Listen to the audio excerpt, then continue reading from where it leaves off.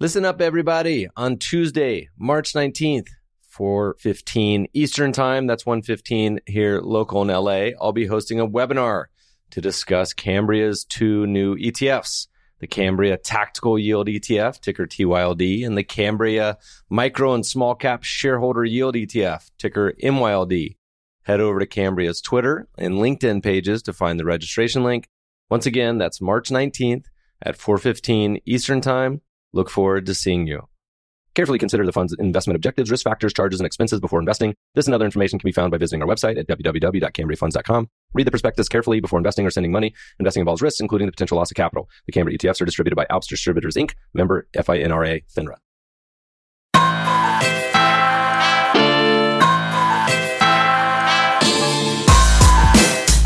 Welcome to the Meb Faber Show, where the focus is on helping you grow and preserve your wealth. Join us as we discuss the craft of investing and uncover new and profitable ideas, all to help you grow wealthier and wiser. Better investing starts here. Meb Faber is the co-founder and chief investment officer at Cambria Investment Management. Due to industry regulations, he will not discuss any of Cambria's funds on this podcast. All opinions expressed by podcast participants are solely their own opinions and do not reflect the opinion of Cambria Investment Management or its affiliates. For more information, visit CambriaInvestments.com. Hey, podcast listeners, we got a great show for you today. Our guest is the portfolio manager, founder of Saber Capital Management. He manages the Saber Investment Fund as well as separate accounts modeled after the original Buffett partnerships. Also author of the blog, Base Hit Investing. Welcome to the show, John Huber. Thank you, Meb. Appreciate you inviting me on. Yeah, man. So you're live from Raleigh by the time this comes out. Listeners, FYI, I'm going to be doing a quick trip through Grand Rapids, Cleveland, Louisville, and then North Carolina for a week. So if you're in North Carolina, say hello. And John, we'll have to hang out. I love that part of the world. Are you from Carolina originally? No, I grew up in the Buffalo, New York area. Went to school down here in North Carolina State and have been down here since 2000. So I've been down here 19 years, roughly half my life. Now officially, I guess I can officially be considered a North Carolinian at this point. Go Pack. I spent many a day. I was a Virginia grad. And so Virginia always started about a week or two after Carolina and State did. So I'd go visit all my friends, check them into their dorms, hang out before going back to school. It was kind of a nice dual exposure. So I spent plenty of time down there. And this just brought back a really odd memory. Sorry, podcast listeners, for the diatribe. But growing up, we went to this little tiny beach in North Carolina, which I'll be at this summer, sort of near Wrightsville, called Topsail Island. And the house that we have a condo on Topsail Island. Yeah, I know it well. It's a great place to be. Putt Putt is world famous. And there's now a trailer bar there, which is in a trailer. But yeah. I have a very seared memory, which I probably haven't told anyone. So podcast listeners, probably the first time I've ever admitted this. I was deathly afraid of, on our toilet growing up in our house in Topsail Island, we had a Wolfpack logo, like the really scary one. I don't know if you know which one I'm talking about, listeners. And I was like horrified to ever use the bathroom. I wouldn't go in there by myself. That scarred me for life. So I'm sorry for the diatribe. So you went to Virginia instead. Yeah, exactly. You stayed in the ACC, but... You know, I was an engineer and NC State's got plenty good engineering, but I was scarred. Anyway, you come from a family of engineers. Did I read that right? Your old man was an engineer as well? Yeah, my dad was an engineer. When I went to school, I wasn't sure what I wanted to do. I guess just a brief background, I got into business sort of in a roundabout way. I went to school originally thinking possibly following in those footsteps going into engineering. And then I decided I went to school for journalism. That's what I was going to do. And then I picked up a book at the library one day called The Warren Buffett Way, which is just one of the standard biographies of Buffett. And that was really the first time I had ever read anything on Buffett. And this was, I think, my senior year of school. I was very interested in investing at that point. My dad was a very avid investor for his own account. He was an engineer by trade, but he invested very actively in his personal account. And so I always thought I would sort of follow that playbook and invest, have a career and invest my savings. I thought it would be a hobby. It became more than a hobby, more of a passion at a certain point. And I realized I wanted to, instead of going into journalism, I thought I was going to be a journalist or a reporter or a writer of some sort. I decided I wanted to go into business. And so that's kind of how I got into investing and sort of into the business, I spent quite a few years in real estate before I set up my fund. But that's sort of a roundabout explanation of how I got from there to here. But yeah, my dad was an engineer. Mine was too, and it's funny. He was kind of dual skills. He was really good at the sort of the Peter Lynch aerospace engineering side of the investing world, but he also passed on all of his genetic behavioral biases to me of being overconfident, chasing returns, all the good stuff. So we learned a lot of lessons together here. Well, what was your dad's style? Was he a dividend guy? Was he a mutual fund guy? Did you guys kind of rap about that growing up or in college and thereafter? Yeah, I mean, he invested in a way that is completely unrelated to the way that I invest now, but he was very active. I mean, he did invest in mutual funds. I think he probably read a lot of I remember going to the library with him as a kid, and he would look through value lines, and he had this really simple observation, and this was probably 30 or 35 years ago. Well, I guess it wasn't 35 years ago, but it was probably 30 years ago, that he worked for GM at the time. And so he spent his career at Delphi, which is a part supplier for GM, and for many years was part of GM. And so he would look at the 52-week high and the 52-week low of General Motors stock. And he would notice that the stock would fluctuate between the high and the low. There'd be a 50% gap between the high and the low, or some number in that ballpark. And so he just figured that there was an opportunity in there somehow. And so he was actually really adept at buying GM low and selling it high, essentially, and then other securities like that he felt like he knew. And the one thing I took away from him is he was extremely concentrated. And again, this is when I was a kid. I knew nothing about Buffett. I don't even think I had heard of Buffett at that time. This is just sort of the way he invested. So there's some principles there that I sort of picked up along the way, but he was just doing this in his own account. This was his 401k. This was his after-tax money that he had saved and so forth. It just brings back a lot of memories. I remember looking through a lot of my father's files, saved for many decades, and found some old hand-drawn mutual fund and stock charts on engineering paper from, God, who knows how many, 50, 60 years ago. Yeah, it's funny. He had these spreadsheets. You mentioned the handwritten stuff. I mean, he had these spreadsheets. I call them spreadsheets. It was really like an investment. It wasn't really an investment diary because it was more just numbers. So he had tracked out different fundamental data and different stock price data and all kinds of numbers on these sheets, and he kept them in a folder. And so, yeah, I think I still have some of those, but yeah, it's fun to look through those every once in a while. Everyone today just take it for granted. You can pull up your phone or website and have stock charts everywhere. But man, you talk to some of the old school guys, you used to do these by hand every day. We had Dorsey on the podcast a while back, and he talked about how much time was spent doing hand charting. Anyway, all right. So you started out, you did a little bit of real estate, which I think in many ways is a pretty good, similar, tangential sort of education and experience for investing. It has a lot of the same dynamics. Was that the sort of path to leading you to kind of have the time and interest to be able to eventually start your own shop? Yeah, I spent 10 years in real estate, and the goal the whole time, so from the very first time I mentioned that book I read at the library, that led me to a lot of the classic investing texts that everyone often cites, and I started to pore over those and read through a lot of the old letters that Buffett wrote. So I really started kind of my education, so to speak, but real estate was a way for me to leverage the limited capital that I had, which is very limited at that time, and we set up a few small real estate partnerships where we would buy single-family homes. We would buy small multifamily properties. We bought some apartment buildings, and we had a small portfolio of properties that we managed. And we really lucked out because it was, frankly, a great time to be in that business. This was 2004, 2005 is when I got into it, which sounds like a bad time because it was sort of in the middle of the boom. But by the time I had cobbled together any capital, it was really 2006, 2007. And at that point,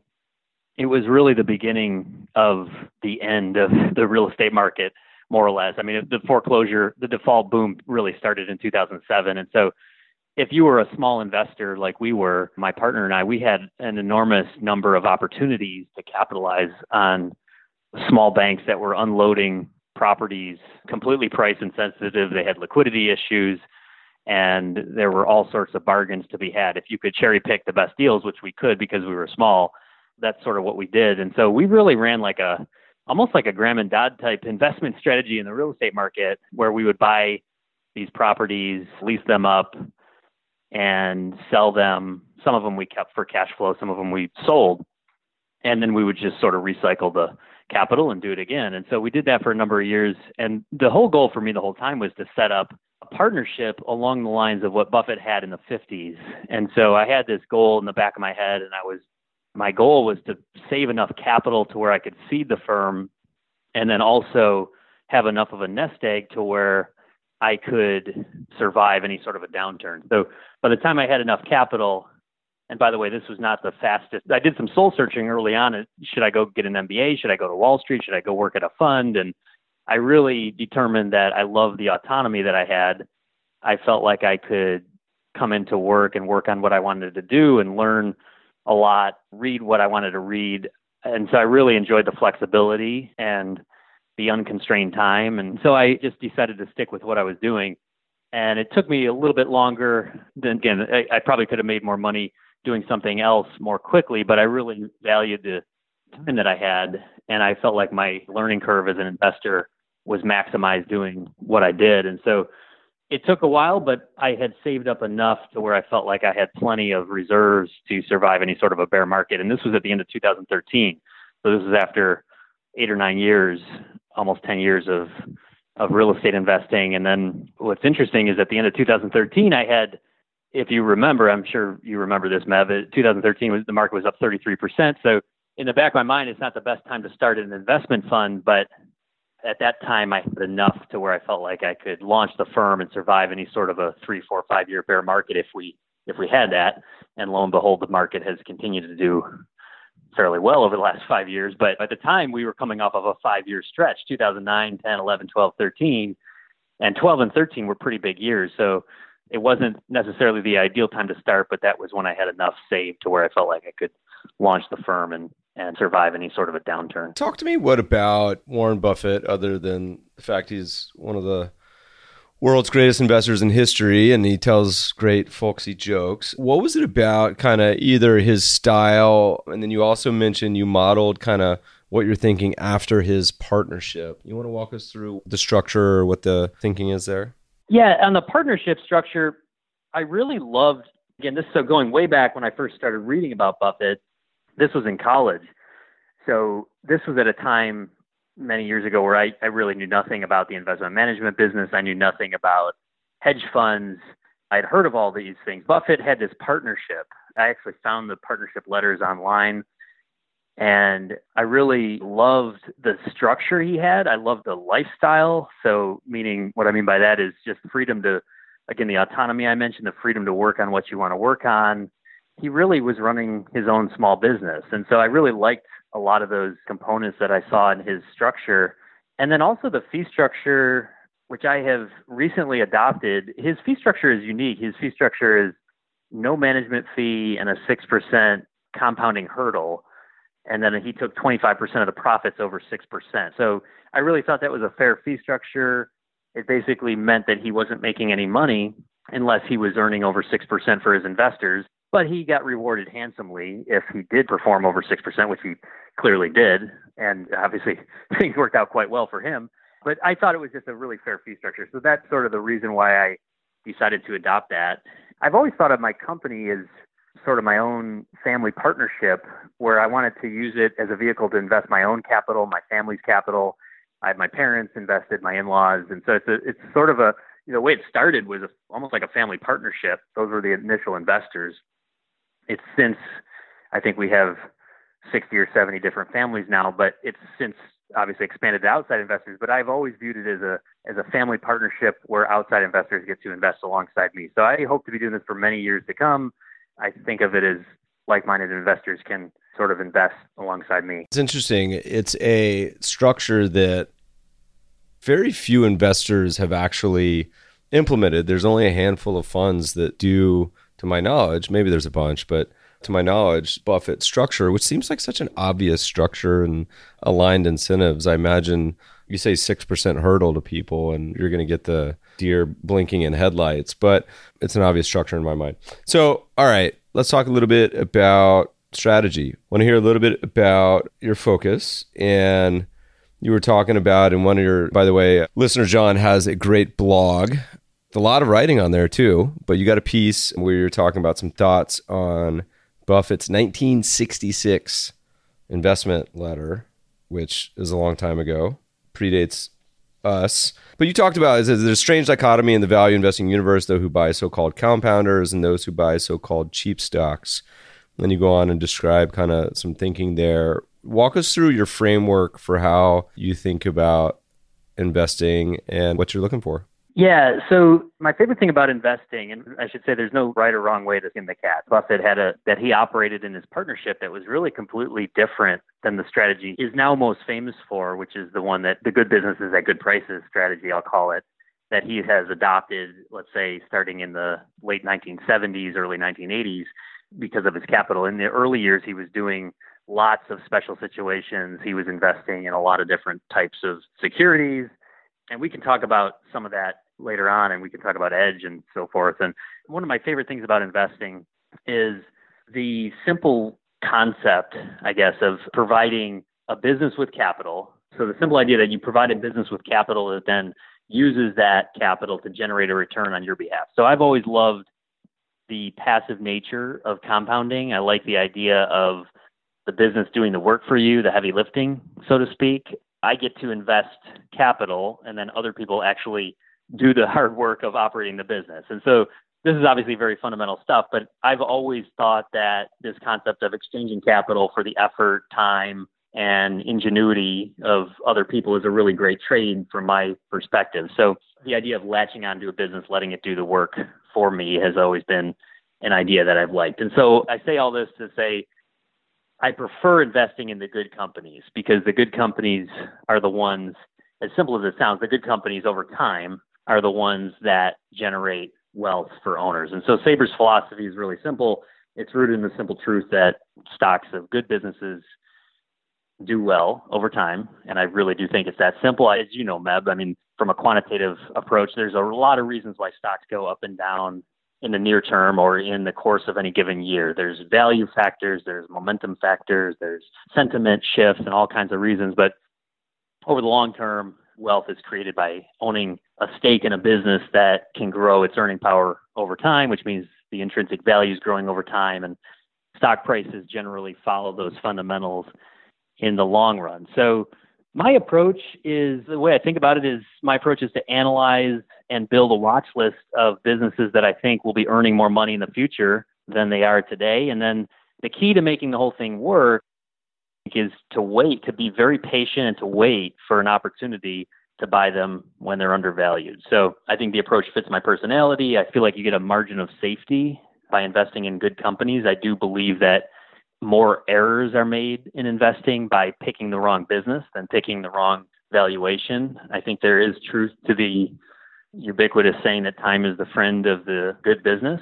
And so I think you may make a mistake on valuation work, but a good business, if you're right about the business, Buffett has this quote that he said in 2001, I think it was at the University of Georgia. And this quote has always stuck in my mind.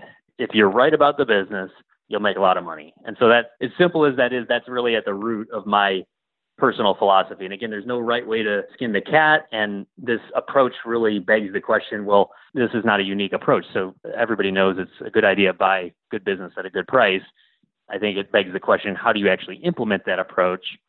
And so if the first pillar of my approach is focusing on good businesses, the second pillar, which is just as important or maybe even more important, is the tactical approach to portfolio management. And I really think that's what separates good results from mediocre results over time. In this type of an approach, you really have to be opportunistic, especially in this day and age where there's not a lot. I don't think there's really any informational edge anymore in the U.S. markets for the most part, even in small caps. And some people might disagree with that, but I think in general, there's very little informational edge. So I think you really have to take advantage of the fluctuations in the market and the natural opportunities that come up just through sentiment changes. But you really have to be patient, and you really have to be opportunistic, and you really have to be concentrated. So I think sort of throwing some of the traditional portfolio management tactics out the window, And again, this is if you run this type of an approach. There are quantitative approaches. If you're Renaissance Capital and you're operating more like a grocery store, you're making lots of trades and lots of small profits on each trade, and you're turning your capital over frequently, you can do that. Peter Lynch, I think, did 50% a year in the Magellan Fund from 1977 to 1980 or 81. He was having incredible returns early on, but he was turning his portfolio over 300% a year, which means 4 times a year, which means his average holding time was 3 months. And so, which is ironic because Peter Lynch was famous for this idea of having 10 baggers. In the earlier years, he was really, if you do the math, he was averaging 10 to 12% profit on each individual security selection. And so he was just turning his portfolio over very fast. To do that now, you have to have some sort of an edge.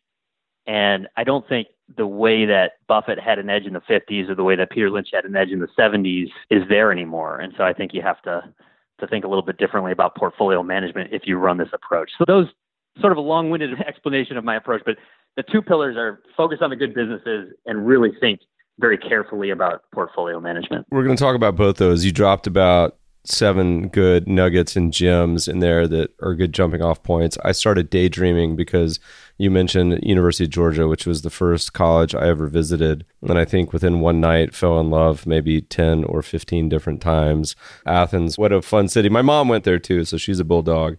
I want to talk about these 2 pillars in depth. But first, just out of curiosity, what's the general structure of what the portfolio looks like? So meaning number of holdings you target, the maximum size any one position will be, do you short, and is it long only? So just the broad general approach. Yeah, it's a long only strategy. The portfolio will look very unique. And what I mean by that is it's very concentrated. So I typically will have 5 or 6 stocks that represent 80 to 90% of the capital. That's sort of just an overview of how I think about the portfolio. And when you do the math, and again, just to not to harp on this too much, but when you do the math on this type of an approach, meaning a long-term investing strategy, let's say an average holding time of 2 or 3 years, or even longer, there's enough opportunity to have some turnover. When you do the math on it, it's very difficult to have 20 ideas in a portfolio and expect to earn, let's say, 15% a year or some number. I'm just kind of pulling that number out of the air, but it's very difficult to find enough ideas that meet that average hurdle rate because you're going to make some mistakes. So you're going to have some winners. So to have 15 to 20 stocks or 25 stocks that average that, you have to find a lot of ideas. And depending on your holding period, you might have to find an idea every 3 weeks or every 5 weeks. And to me, there's just not that many ideas out there. So it leads me to a concentrated approach. And then more importantly, just really being opportunistic. Sometimes there's more opportunities than others. And that means sometimes you just have to wait and you have to do nothing. One of the best investors, I think, of the last 30 years is Stan Druckenmiller, who runs a completely different strategy than I run, but he has the similarity, I think, is the portfolio management approach, where he gave a talk, I think 4 years ago, where he said, I really do nothing all year. And I'm just sort of paraphrasing off of memory here, but he said something to the effect of, I really do nothing all year except for the 1 or 2 times a year where I see something and then I really go after it. Actually, Jim Rogers, who coincidentally also worked for Soros in the 70s, he's got this sort of tongue-in-cheek quote where he says, I just wait until I see money lying in the corner and I walk over and pick it up. And so that's obviously a sort of a general way to think about it, but it actually helps to keep that type of an idea in mind. The implication there is wait for something that's extremely obvious, and then don't dilute that really great obvious idea with 10 other ideas that are just good or average. And oftentimes good ideas turn out to be average. That's sort of the way I think about portfolio management. Well, it's interesting because the vast majority of the fund industry likes to claim that they're doing things that are different and whatever their approach may be. I mean, the thousands of mutual funds, but most of the research shows that if you're a $50 billion fund and you have 700 positions, chances are you're going to look just like the S&P. And that's what happens. Bill Miller said that he estimates like 80% of the active industry is essentially closet indexing at much higher fees. So we always say, if you're going to be active, you have to be weird, concentrated, and different. But that goes in direct conflict with career risk. And so people really don't like it, particularly once they get to size, because 1% of fees or 2% of fees at 10, 50 billion, being weird and different is often not rewarded. All right. So very concentrated. How big can the biggest position be? And then last two, you short and US only? You said long only. So is it US only? It's not U.S. only. So I have the flexibility in the partnership to invest. And by the way, I have the flexibility to short. I don't short, but I have the ability to. I typically it's exclusively long only. I have the ability to invest outside of the U.S., but it's primarily U.S. based. I do have one investment outside of the U.S. at the moment, but I think the vast majority of my investments will be in the U.S. just because it's the location that I understand the best, understand the laws here. And so I'm just more comfortable investing in the U.S., but that doesn't mean there's not some great ideas outside of the U.S. too, but that tends to be where I stay. All right. And what's the max on the concentration? The max on the concentration is, I don't really have any in my fund docs. There's no set limit. So the biggest position has gotten to date, the biggest position has been probably at cost about 25%, and it can rise higher than that if the security appreciates. So there's no limit to it. Obviously, I do think about certain diversification. You have to have some diversification and some risk management practices in place. But I do think that the vast majority of the benefit that you get from diversification can be achieved with far fewer securities than most people realize. So that's sort of my thought on it. But yeah, the positions can get quite big if all the stars are aligned. So on certain investments where everything lines up, then the position can get quite big, but not every position is obviously that large. All right. So let's get back to what we were talking about before, and we're going to talk about the two kind of pillars of your process. There was a quote I read recently in an article, and the article was about this older gentleman who was like a med device guy, and he's now in the 100 millionaire, if not billionaire. I think he's a billionaire. But the article is a little weird. I think it was in Forbes. But there was a quote he had that is very similar to what you were talking about. And it's kind of under this broad umbrella of compounding. I'm going to read the quote because I can't get it out of my head. This guy's name was Wertheim, or Wertheim. I don't know how to say it. Wertheim. And he said, you take what you earn with the sweat of your brow, then you take a percentage of that and you invest in other people's labor. I thought this was such a thoughtful comment about investing in stocks and then letting other people help to compound your money for you and trying to find these real great compounders you can hold for years, hopefully. John, how do you find those? What's the process? How do you find these 10, 100 baggers? Yeah, when you think about the balance sheet of most companies, or a lot of companies, not every company, but many companies in today's environment are, when you think about the balance sheet, there's a reason why Graham and Dad would analyze the inventory and the net working capital of a business and the book value, which would include the buildings and the property that the company owned. Those assets represented the vast majority of that company's net worth. And the company used those assets primarily. I think labor, obviously these companies were very labor intensive, many of them as well, but labor, I think, was much more of a commodity. And the primary assets were these physical, tangible assets that a company owned. And today, I think some companies still obviously use much physical capital to do its business, but a lot of companies are much more, the intangible aspect of the company is much more important. So the human capital, and that could come from a variety of things, whether it's patents or whether it's other intangible assets, brand value. But a big portion of that, I think, is, like I said before, human ingenuity and human know-how and employees. Is the company an attractive place to work? And the company, when you think about what makes a good business in today's world, there's some simple things that we can all agree on. But the bottom line is, does the company, what you really want to know is, think about that trade-off I mentioned before, exchanging capital for human effort and know-how. You ideally want to invest in a situation where the human capital you're benefiting from is more valuable than the physical capital that you're paying to get it. And so, in other words, does the company take the capital you're investing and provide a high return? So high return on capital is the bottom line. I look for other things like free cash flow. Does the company have a good balance sheet and all of that? But just like a portfolio manager, the bottom line for a portfolio manager is, what's the return that you're providing the investors who put up the capital? Bottom line for a business is, what's the return on capital that the owners put up, or maybe the owners and the lenders put up? So the return on capital.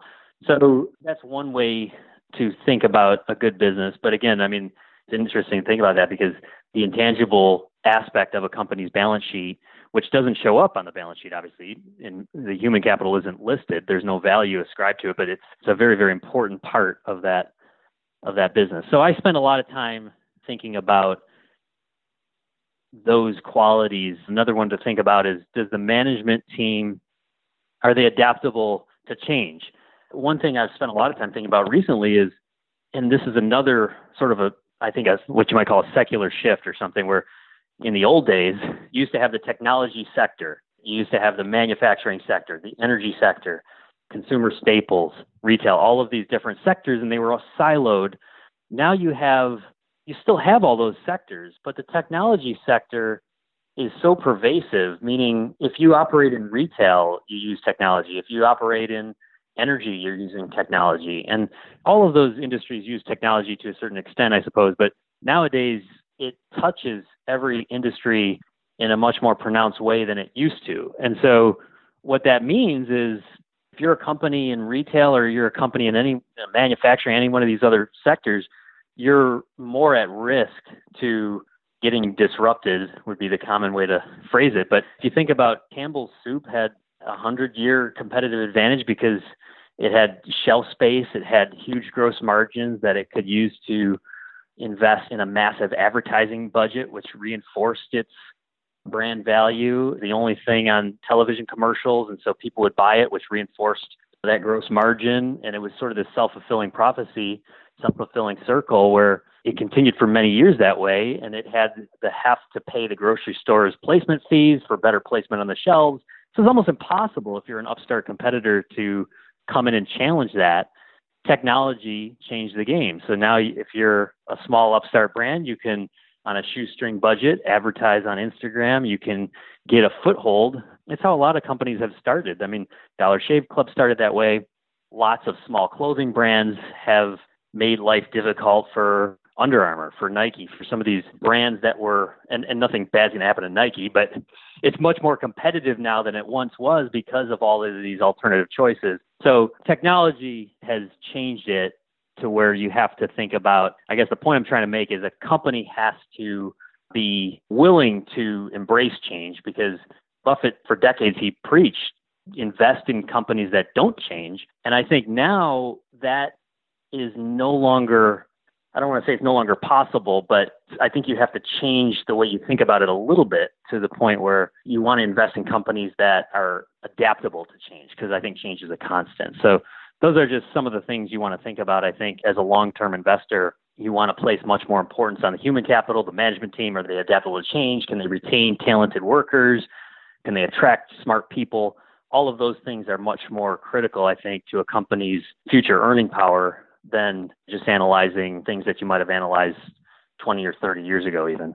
And so what's the process? Are you and by the way, Sabre, I don't think refers to the tiger, but rather the sabermetrics, if I recall correctly. So are you a screener? Are you a government filings, 10Ks and Qs guy? Are you a walk around the neighborhood and knock on some doors? What's the process? How do you find these names? How do you do your research? Are you down there chatting up management? What's the process? Yeah, I mean, I think about the world in terms of two buckets, I guess, and this is sort of what we've been touching on throughout the conversation. But to sort of summarize it, there's two. When I think about my day-to-day process or how I go about finding ideas, so many opportunities or so many potential opportunities, so many publicly traded securities that you have to have a filtering system of some sort.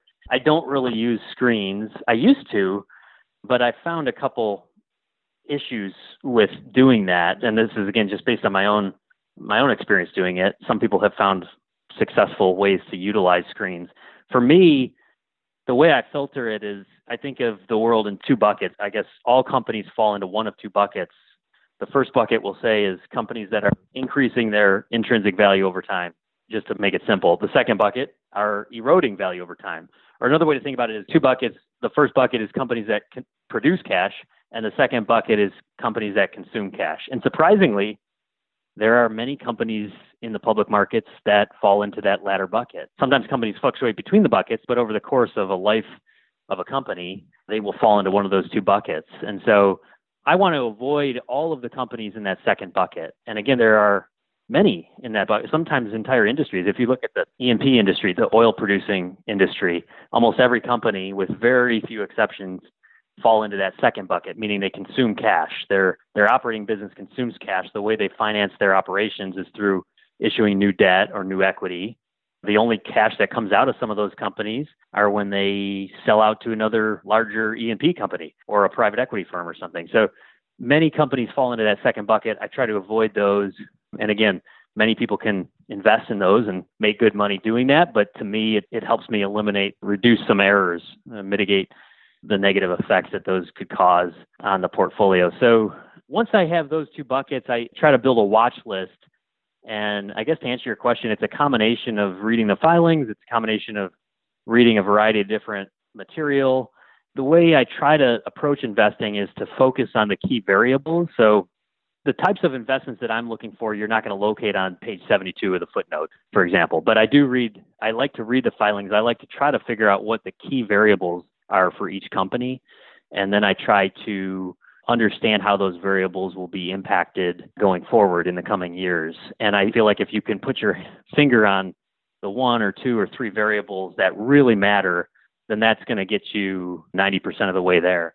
And so to determine that, it's a combination of what you said. It's reading the filings, it's doing some door knocking, so to speak. It's talking to people, it's talking to employees, a lot of the qualitative type research, and it's just trying to gain an overall comprehensive understanding of a business and the industry it's in and the competitors, and then forming a view of what that company looks like and what the earning power is going to look like going forward. And then, of course, the last step is figuring out what that company's worth. What's the stream of cash that it's going to likely produce in the next few years worth, and how much do you want to pay for that? And so my approach is to build a list of these companies.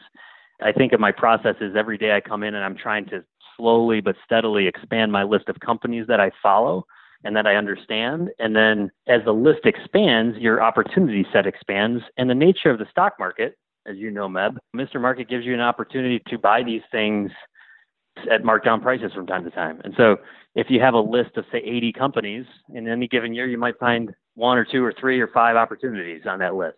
And so that's really, in a nutshell, the process. Well, you had a great quote, and feel free to expand on this, because I feel like most people don't appreciate this or think that this number is inflated. Someone was talking about this on Twitter the other day, but you had a piece, seeing 2014 and saying almost 5 years ago is crazy, but this is a note on circle of competence, fat pitches, and how to become the best plumber in some town I can't pronounce. But it says, there's just no logical way to explain why large, mature businesses can fluctuate in value by 50% on average in any given year. It makes no sense that the intrinsic values of large companies can change by tens of billions of dollars in a matter of months.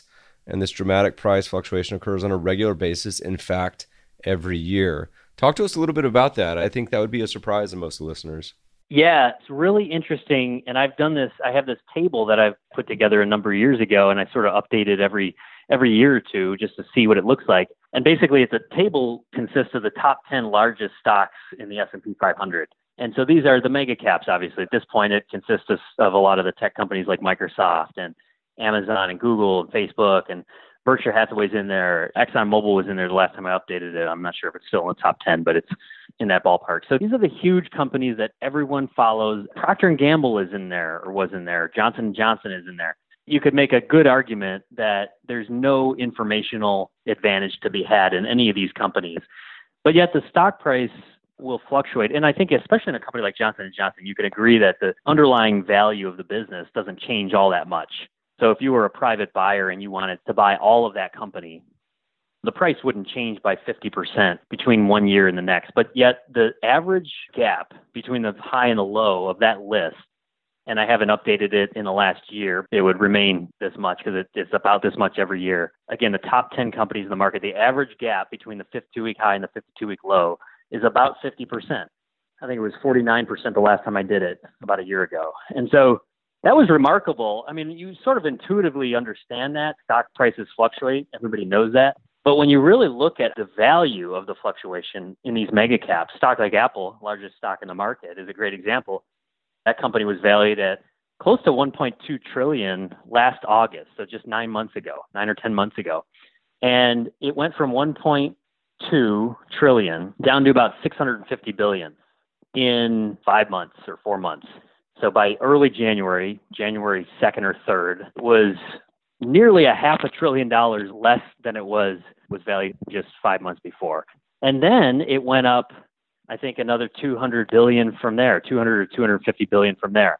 And that was a month ago, let's say. And since then, it's up almost 200 billion again. So the point is, the fluctuations of these companies are, the obvious implication is that the stock prices fluctuate much more than the underlying businesses. And these are the mega caps. If you go to the Russell 2000, and I've done this for the small caps too, the same principle holds true. It's just the magnitude is much greater. So the median gap between the high and the low of that list, last time I updated that spreadsheet, was roughly 80%. So small caps are, I think everyone probably agrees, small caps are more inefficient than large caps on average.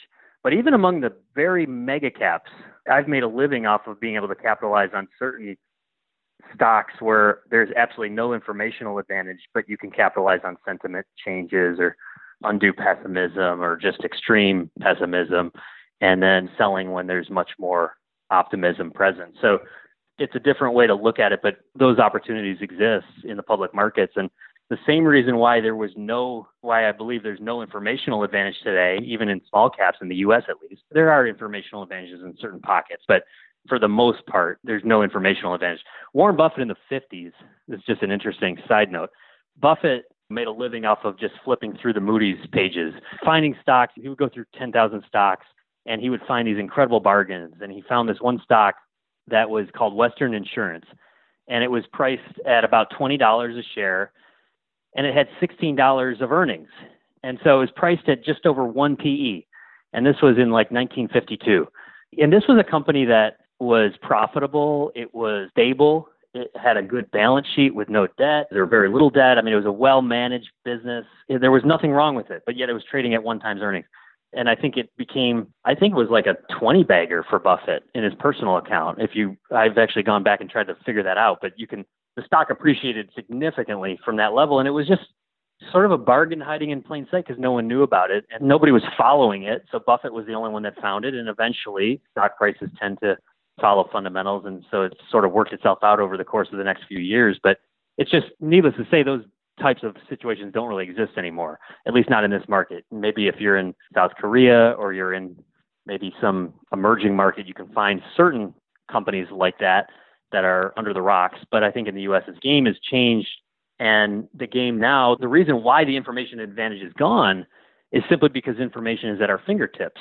And so now I think the edge is much more in the behavioral component of investing, which is just staying patient, being opportunistic, being very flexible, and waiting for the market to give you a chance to swing at one of these great companies that is suffering from a certain amount of pessimism right now. And obviously there's certain companies that deservedly, there's a pessimism for a reason. So you have to separate pessimism from actual deterioration of fundamentals. But oftentimes, or there's often enough occurrences where you can capitalize on that to your advantage. And the reason why the informational advantage is gone is the same reason why that exists, which means to say the speed of the information is so fast now. Emotion travels so quickly because information is so broad and so deep. A good example is if you, being a quant, everyone in the US, particularly with mid-large caps, has the same damn databases. Everyone has the same PhDs. It's not that hard to comb through all the literature, data mine. Anyone could probably do it in a weekend. And if you type in a multi-factor stock that has some of the best characteristics, and then you look at who holds it, it's literally a laundry list of the same quant shops. It's AQR, it's DE Shaw, it's Rentec, it's LSV. And you can do it over and over and over again, the highest rated ones. And so I think a lot of what you're talking about certainly feels very near and dear to home. So I'd like to take a step away from the theoretical to the extent that you're willing to. And I know you are because I read your blog and your updates. Let's talk about a couple names that we could use as either case studies or just ways to illustrate sort of how you think about the world, particularly in 2019. Are there any particular companies or stocks that you think are in the portfolio that are pretty good indications of what you think is a good opportunity? What we were just talking about is sort of a preface to this, but the portfolio I have right now, Saber's portfolio is unusually weighted towards a few of these mega caps. And I've written about this quite a bit to my investors. This is not something that was by design. This is not something that I anticipate going forward, because I can certainly take advantage of smaller cap companies. But it just so happens that right now in the market, I think if this was 2002, I'd be probably 100% invested in small caps, because small caps were so cheap then and large caps were relatively more expensive then. I think the opposite is the case now in general. Certain large caps are expensive, but certain large caps are really cheap. When I look at the Russell 2000 and a lot of stocks on that list and a lot of stocks on my watch list that are smaller companies, the valuations just seem just too rich for my liking. So the portfolio right now is strangely weighted towards large caps. I have a few in the portfolio one that I just mentioned is Apple. And so Apple is just a great, you mentioned case study, Matt. The case study on Apple is that in 2016, I bought it in January of 2016. So I've owned it for a few years now. And it's interesting because Apple is the largest company in the world, at least the publicly traded world, or it kind of fluctuates, but it's either 1, 2, or 3 at any given time. And in 2016, it was trading at $500 billion. It had roughly $100 billion of net cash, and it was doing $50 billion or $55 billion in free cash flow. And so it was trading at around 8 times earnings, 8 times free cash flow, net of cash. And so the reason for that was, again, I think 200 analysts that follow Apple, there's no informational advantage. I'm not going to know more than Apple than probably any one of those 200 analysts. But the other edge is same set of facts in a different way. And I think the narrative that was taking hold at that time was, hey, Apple is a consumer hardware company and its 38% gross margins are going to revert to the mean. And you look at Dell's margins or any other consumer hardware company's margins, it's not a very good business. It's a commodity business. And so that was the worry, that iPhone sales were stagnating. People can easily switch to some other product, Samsung or some other phone, and margins are going to fall. And Apple's best days, certainly its growth days, and maybe even its best days are behind it. That was sort of the narrative at that time. The other way to look at it is take the same set of facts, those same margins, and think about it as, well, Apple is a consumer electronics company, that it's also a consumer brand. And so a consumer brand, the way I thought about it was, Apple's much more akin to Starbucks or Nike. Both of those companies have huge profit margins, and both of those companies take commodity inputs.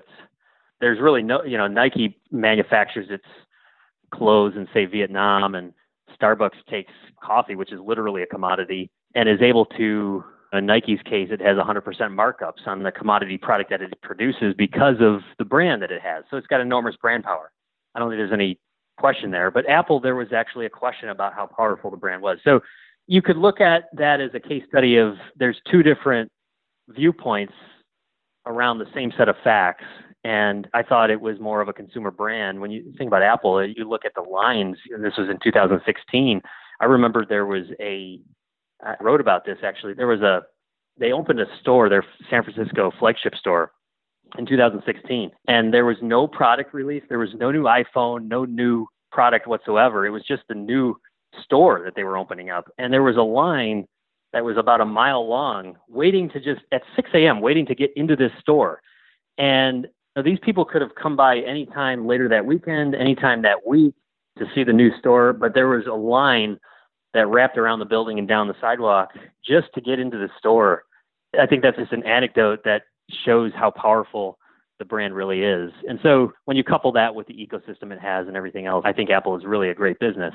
The stock then fluctuates from pessimism to optimism, and it rose a lot and it's fallen some, and it goes back up and it falls some. So it's always incredible to me how much that stock fluctuates. But the stock in 3 years, even after the recent fall, it's probably 20 or 25% off of its high, but it still has compounded at close to 30% per year since early 2016, including dividends. And that's for a stock that's the most solid company in the world. That's a really good case study that it is possible to have a little bit of a varying view, or it's just simply to take advantage of pessimism when you don't have any informational edge. So that company still, I think, is undervalued and still, even at the current level, remains in the portfolio as my biggest position. I think one of the things I love about Apple is they're buying back an enormous amount of stock.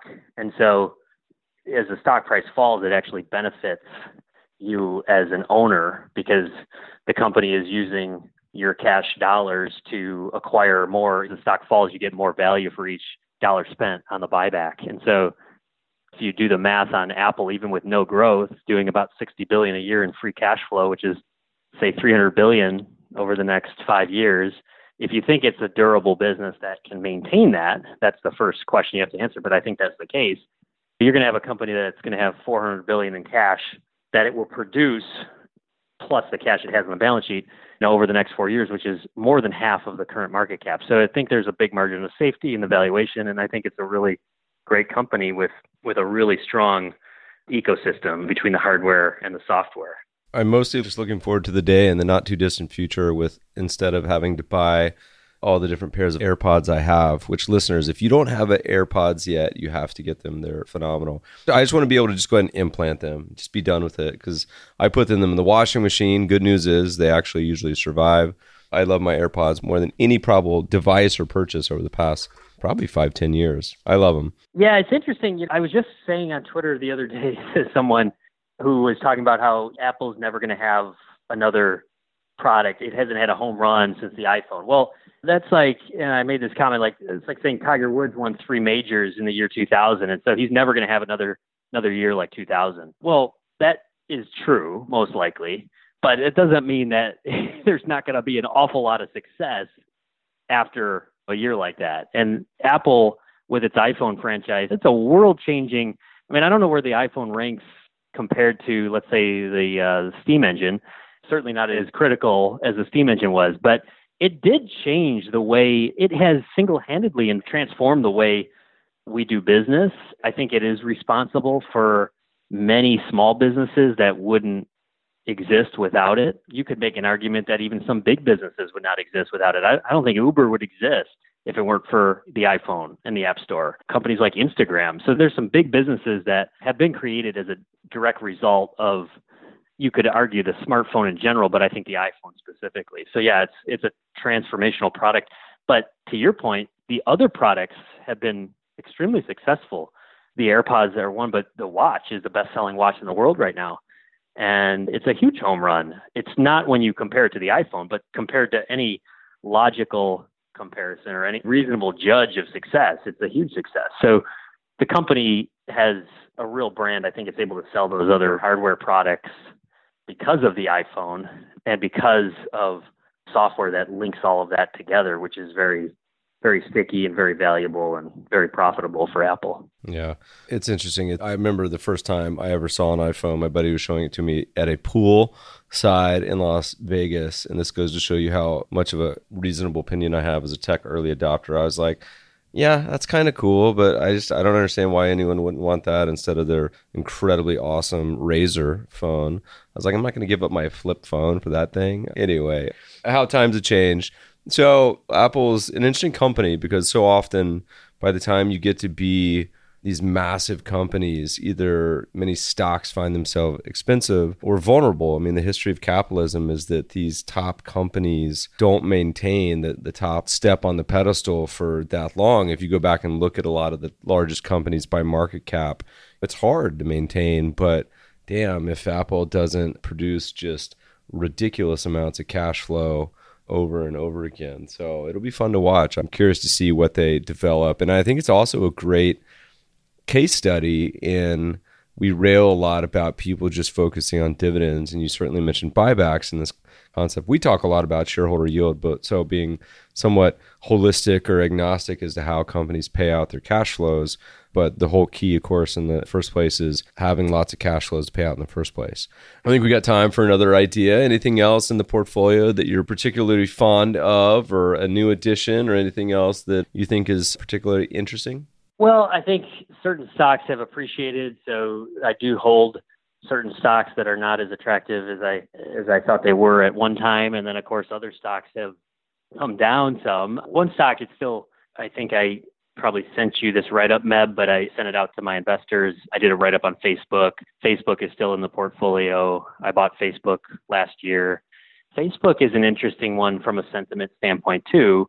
And I guess there's two stocks that I would group into this category, Facebook and the banks, specifically Wells Fargo, but also Bank of America. So these, I want to stress, these are some large caps. I also have a few other smaller companies. Well, one company is NVR, which is a home builder that has really good business model. Home builders typically fall into that category.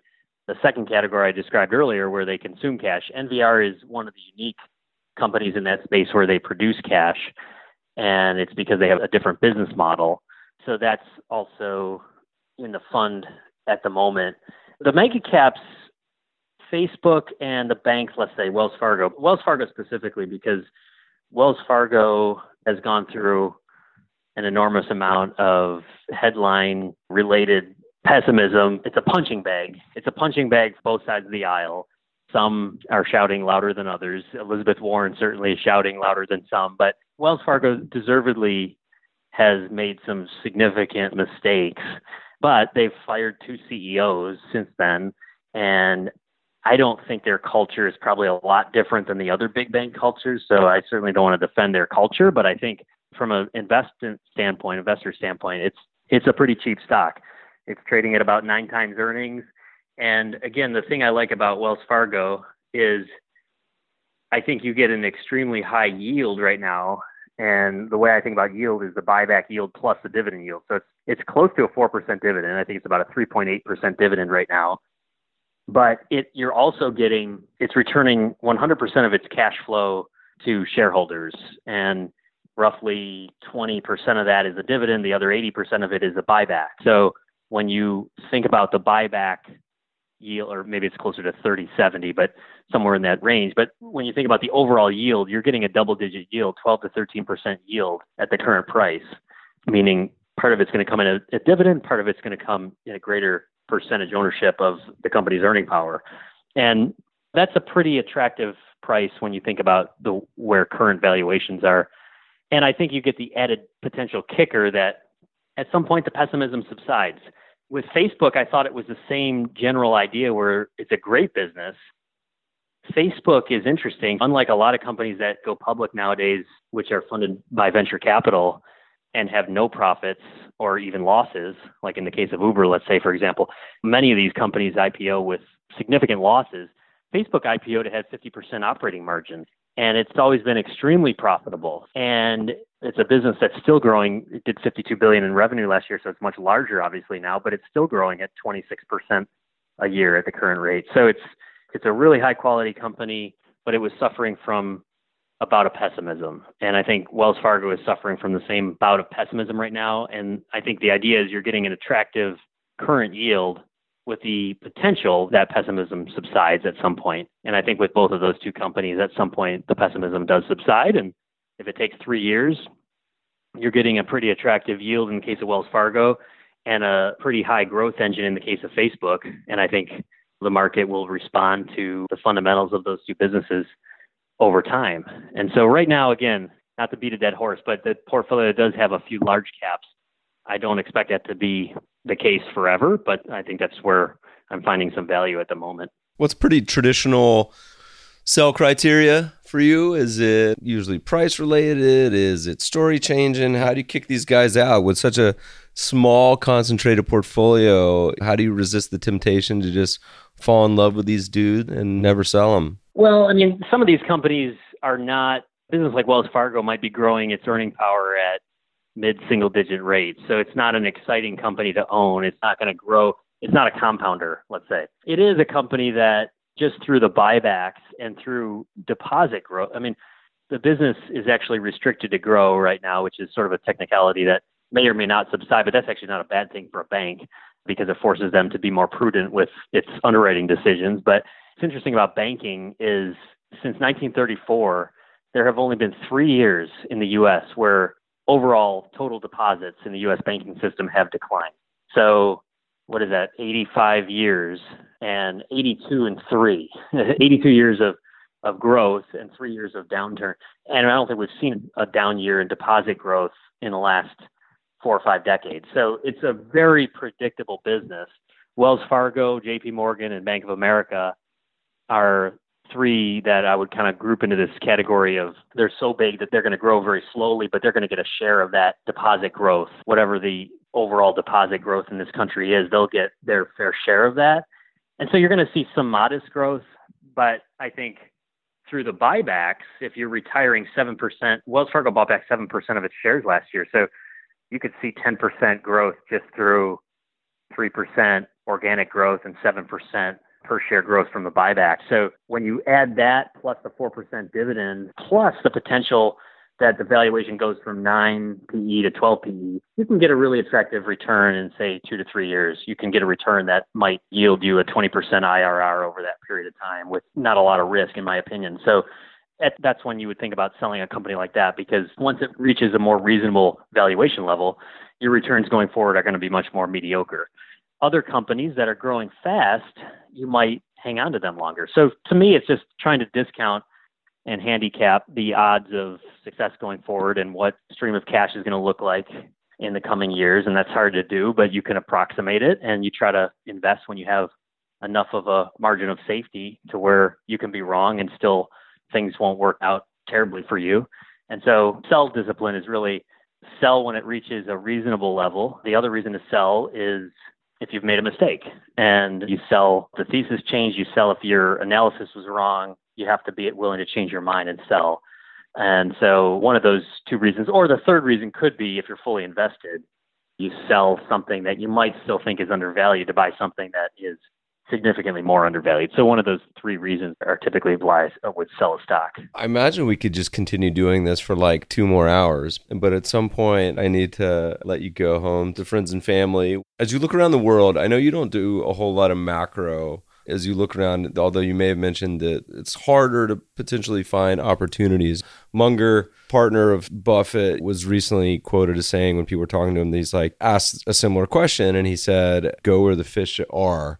Meaning you mentioned some areas that might be less efficient. Like how far down the market cap scale will you go? Is there, I mean, if you saw an amazing company at 50 million market cap, is that something you could get involved in? Or is there a hard floor, or you spend a lot of time in, I don't even know what the modern version would be. It used to be Raging Bull message boards. When I was coming to, then it was Yahoo Finance maybe, and I don't know what the modern is, Motley Fool.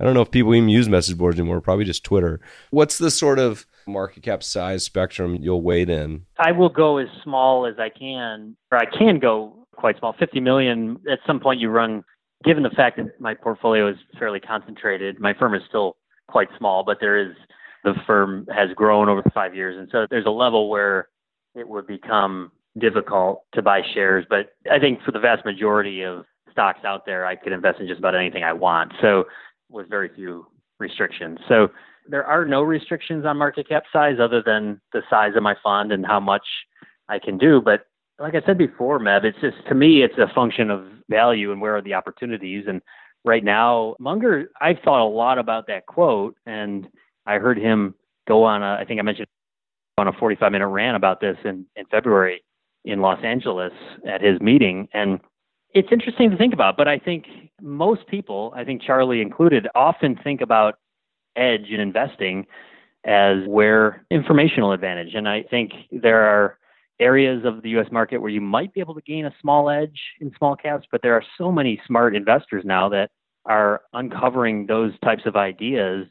Writing my thoughts publicly, I get a lot of comments. I get a lot of people sending me research, and you really realize that there's a whole underworld of smart people out there who have already uncovered something that you thought was unique. So if you have an idea that you think you have an edge in, it's very likely that there are hundreds of people, maybe even more, that have already uncovered the same edge or the same piece of information or understand the same unique insight that you think is unique. So I'm skeptical of gaining an informational edge.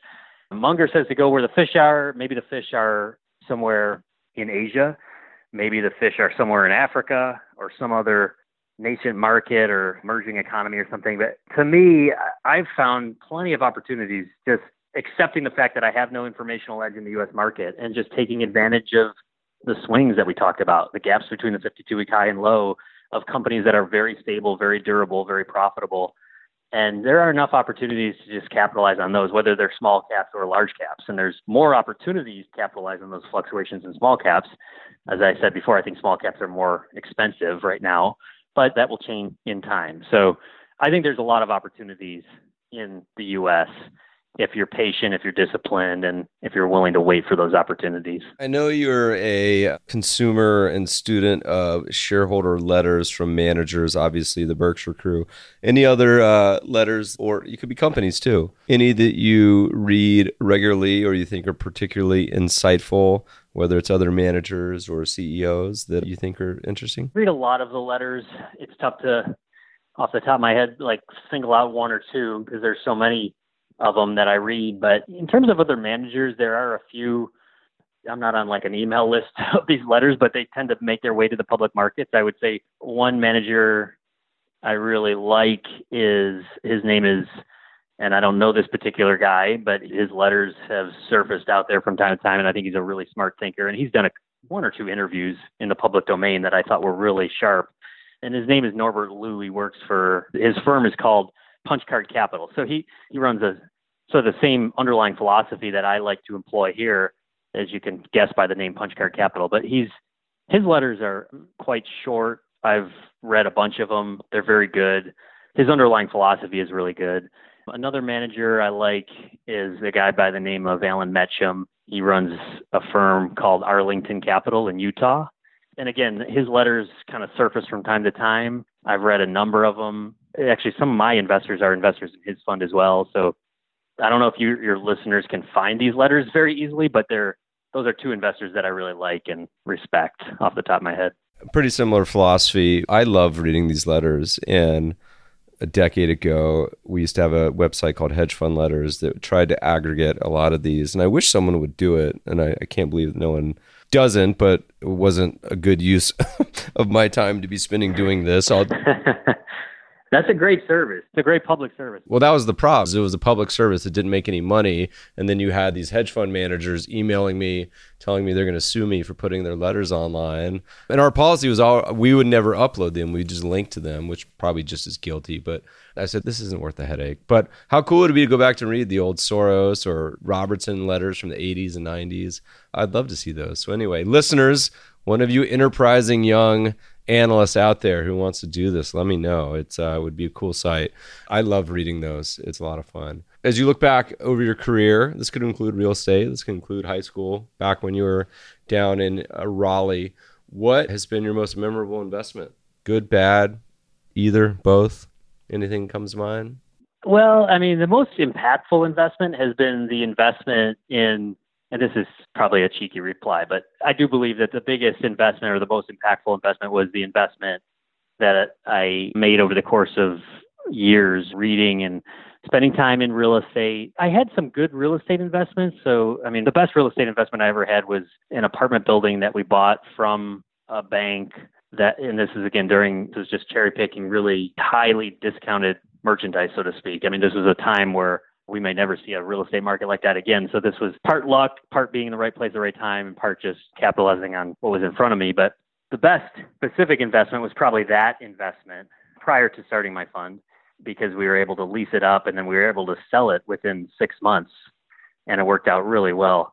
The best investment, I think, was just spending the time to having the flexibility and the autonomy to spend time the way I wanted to and maximize my learning curve at a time where I wasn't ready to start a fund or manage money professionally, but I had the flexibility to work on what I wanted to work on. I'm a big believer in like the Montessori method. My kids don't use that method, but just in general, I think the Montessori method is creative learning. Kids work best on tasks that they enjoy or projects that they like working on. And I think adults are the same way. So for me, the best investment was really the opportunity cost of sacrificing what I would have earned going to work at a fund or potentially making a little bit more money or maybe a lot more money initially, sacrificing that opportunity cost and spending that advancing my own learning curve and getting myself prepared to do what I really wanted to do, which is set up a fund and do what I'm doing now. So that, if I had to look back, again, sort of a cheesy reply, but that would be the answer in terms of thus far in my career. I think it's thoughtful. You think about a lot of people that listen to this podcast, or particularly a younger crowd who often will email in for career advice and thinking about building the skill set.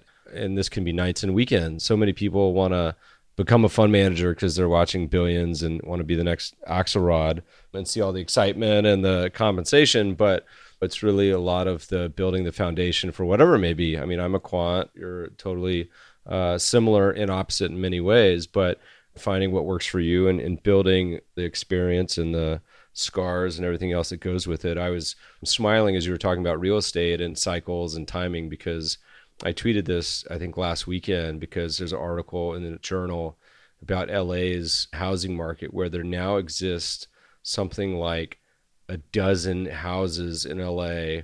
These are just the ones that are listed. So that means there's more that aren't publicly listed that are asking price of $100 million or more, including one supposedly that wants to be listed at $500 million. So I'm not going to make a comment on trying to time the housing market, although I did find an old article we wrote back in 2007 that says, if you just slap a long-term moving average on the housing market, it's actually a pretty darn good indicator. So anyway, listeners, I'll let you apply that to your own market as you may. John, it's been a lot of fun. I look forward, hopefully, to catching up in North Carolina. Where do people find more information on what you're up to, your firm, your writing, everything else? Yeah, my firm is called Saber Capital Management. The website is Saber Capital, Saber spelled S-A capital MGT for management. So sabercapitalmgt.com. And that's where I have my writing. I used to write a blog called Base It Investing. It's still up, as you mentioned, Meb. I've actually recently I transitioned that site. All of that content basically lives under my firm's website at this point. So future updates will be on that site, on my company site. And you can go to that to read some of the old writing. And also, if you're interested, you can subscribe to that email list and get future updates going forward. Very cool. John, thanks so much for taking the time to join us today. Yeah, really enjoyed it, Mev. Thanks so much. Listeners, we'll post show note links to everything we talked about today, including a lot of John's writings at mebfaber.com/podcast. You can find all the archives there. You can certainly leave us a review. We love to read them, and shoot us some feedback at themebfabershow.com. Love to hear what you guys are thinking, constructive criticism, and also any questions for a radio show. Thanks for listening, friends, and good investing. This episode is brought to you by Shopify. Whether you're selling a little or a lot, Shopify helps you do your thing, however you cha-ching. From the launch your online shop stage, all the way to the we just hit 1 million orders stage. No matter what stage you're in, Shopify's there to help you grow. Sign up for a $1 per month trial period at shopify.com/special offer, all lowercase. That's shopify.com/special offer. Shipping can make or break a sale, so optimize how you ship your orders with ShipStation. They make it easy to automate and manage orders no matter how big your business grows. And they might even be able to help reduce shipping and warehouse costs. So optimize and keep up your momentum for growth with ShipStation. Sign up for your free 60-day trial now at ShipStation.com and use the code POD. That's ShipStation.com with the code POD.